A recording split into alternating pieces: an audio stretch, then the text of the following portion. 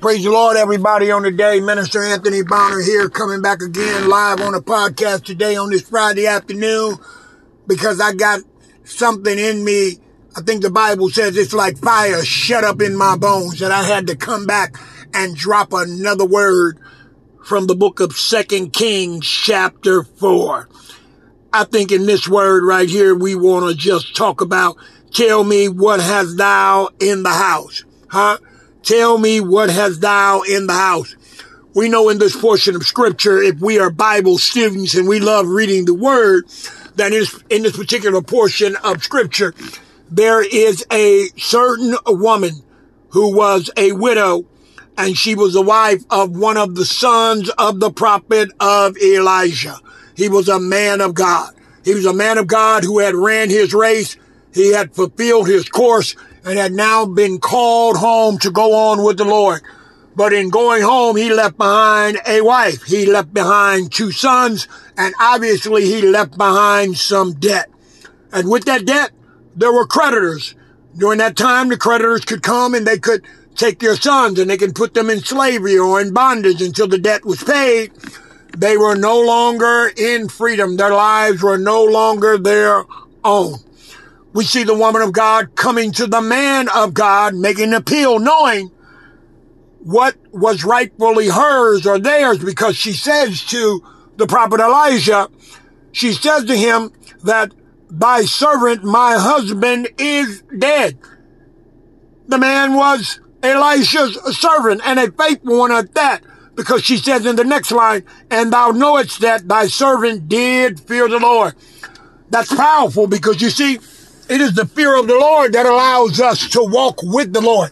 That means we hold God in the highest regard. We hold his order in the highest regard. We qualify to access all that heaven has afforded us simply because we have humbled ourselves and we've gotten out of God's way to be restored to the spiritual beings and creatures that we are. We've inclined our ear to listen. We've aligned our feet to continue walking in the direction that he has ordained for the purpose in which only he has assigned. In this discourse, we see the man of God saying to her, what shall I do for thee? What you need, basically. How can I help you? How can I be of service? Because your husband was faithful, I'm going to remain faithful to you, because you are an extension of your husband, and so are your sons, and the devil cannot have you. He is a liar. We rebuke him right now in the name of Jesus. This just shows us the importance of a man of God being faithful to his God, because even in his absence, even after he transitions, he leaves a covering upon his wife and his family that they can access the inheritance still when he has moved on. Hallelujah. Elijah says, tell me what's in the house. See, what's in your house? You know what's outside of your house.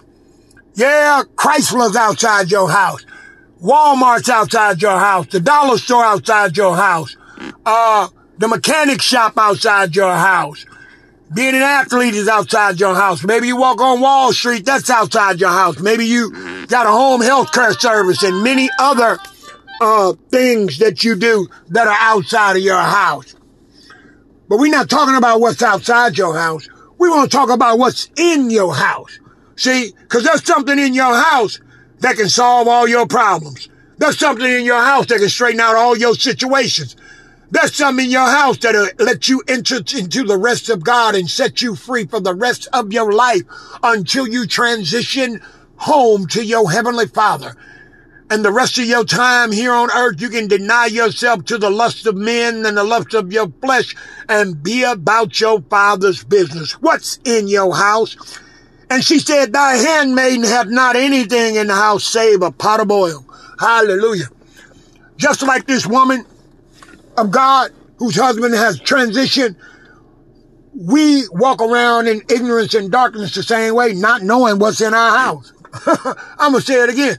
We don't know what's in our house, and we're not talking about the physical house that's built with man's hands, that is brick and mortar and wood and all of the other stuff that makes up a house. We talking about your spiritual house. What's in your house? You see, because when you fear the Lord, when you walk with the Lord, you are built up a lively stone, a living stone. You're connected to the chief cornerstone, which the religious leaders rejected. So you have something in your house. And just like this woman, you have a pot of oil. Hallelujah. You have a pot of oil. That oil is the Holy Spirit. It is the Holy Ghost. It is symbolic of Jesus Christ in another form, which came to dwell upon and dwell in men. He said in the book of John, in the 14th chapter, the 21st verse, he says, he that hath my commandments and keepeth them, he it is that loveth me, and he will be loved of my Father, and I will love him, and I will manifest myself unto him. See, that's that Holy Ghost that will cause God and Jesus Christ and the Holy Ghost to come and make their humble abode within you. See, that's when the favor of God begins to surround your life. It begins to shield you. It opens doors. It closes doors. It takes you places that you could never go before. He becomes your doctor, where you not only get sick, but you get healed, and then you go to the point where you don't even ever get sick. Because where the Holy Ghost is, no sickness, no illnesses, no virus, no foreign disease or anything can enter the place where the Holy Ghost resides and live. Thank you right now in the name of Jesus. She had oil in our pot, in our house. So the man of God says unto her, he said, go borrow thee vessels abroad of all thy neighbors, even empty vessels. And here's the key. Borrow not a few. See, he didn't send her down the street, in the next block, around the corner. He told her to go abroad. That means go into the next city. Hallelujah. Go into the next county. Go as far as you want to go. See, that's limitless.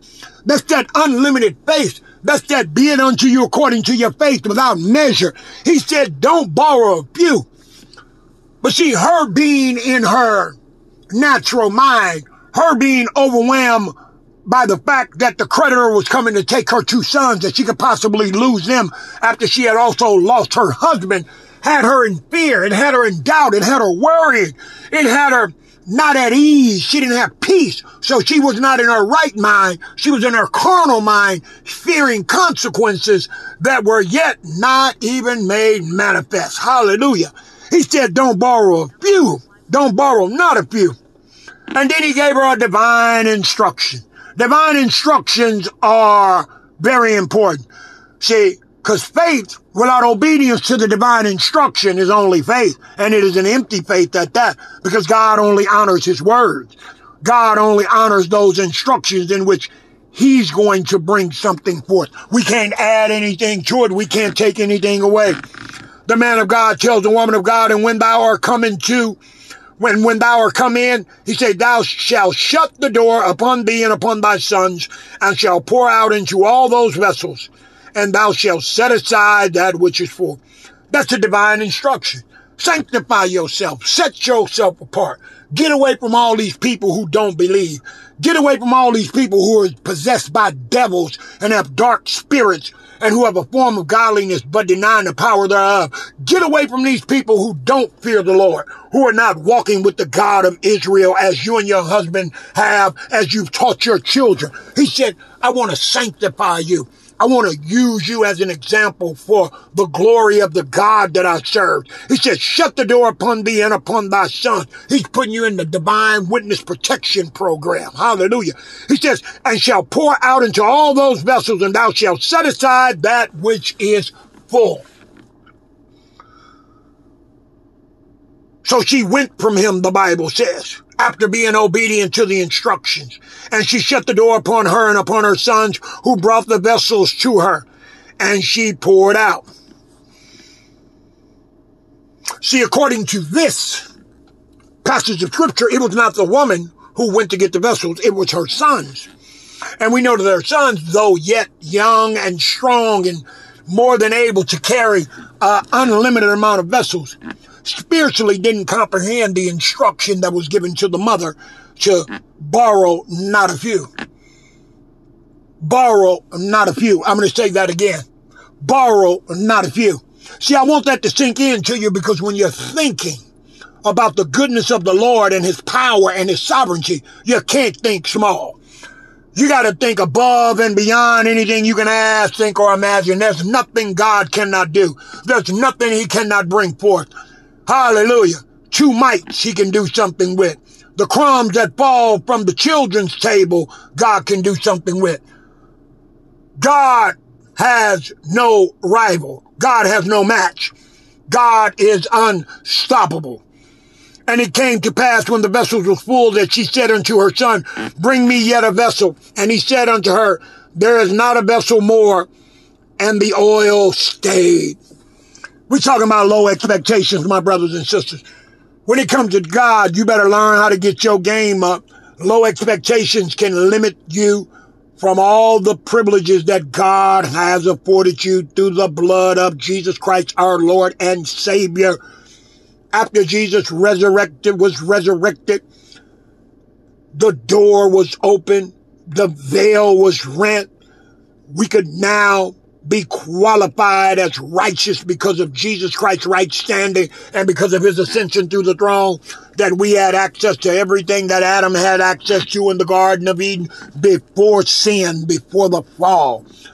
We were restored to our righteous selves, operating in light, entitled to now have the unlimited mind of Christ, to speak things as be not as though they were.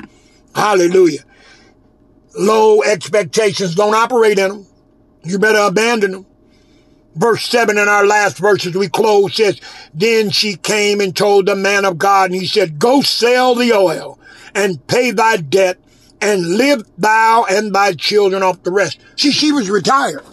She was set for life because she had some oil in her house. Hallelujah. She recognized eventually what was in her house. But see, that oil had been there the whole time.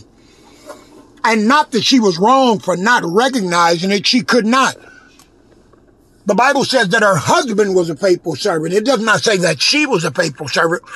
So she was obviously disconnected from the divine presence of God and the revelation that comes only from that connection. Because had she been connected, she could have ventured into this place of rescue, of rest, of restoration much sooner and saved herself a lot of trouble. Hallelujah. Are you connected? And if you're connected, you'll recognize what's in your house. What has God placed deep on the inside of you that is of value that can be sold to the world? Hallelujah, in the name of Jesus. Yeah. The songwriter, I think he said it this way, I give myself away so you can use me. See, that's what God wants. In your vessel is everything you need to supply all your needs, to pay your house off, to pay your car off, to pay them credit cards off so that you owe no man nothing but love, to be able to give, to be a cheerful and free giver, to be able to be a blessing to others. You see, because God was glorified through what this woman did. And though the sons knew the father was a man of God, and I'm sure they saw some amazing things as he was a servant of the prophet Elijah, they just now had a one-on-one full encounter of what it means to be shut in, shut down, but yet saved and sanctified by God. They know what it means for his name to be Jehovah Jireh. They had their own Red Sea experience. They could grow up and trust God and have faith in God because they were witnesses to a demonstration of God in their own lives. And they could tell their children and children's children and all their neighbors and their friends how God saved them from going into bondage, into captivity, into slavery and possible death. Because they have not paid that debt back, they would have surely been destroyed. My brothers and my sister, what's in your house? Stay connected to the Lord so the Holy Spirit can reveal what's in your house. You got to keep your mind stayed on Jesus. Don't think that the systems of the world and this 9-to-5 thinking and working till you 60 or 65 with this in your back bulging and popping and your elbow going out and your feet hurting with them corrective walking shoes on, that you gonna make it. No, you got to get back into the presence of the Lord. You got to get back into his will. You got to stay in his word so that you can walk in his way. Hallelujah. Get excited, somebody. I said it on the last episode, but it applies to this one too. New truths unlock new privileges. God bless you. What's in your house? Not what's in your wallet. That's capital one. It ain't got nothing to do with this. What's in your house? In Jesus' name, amen.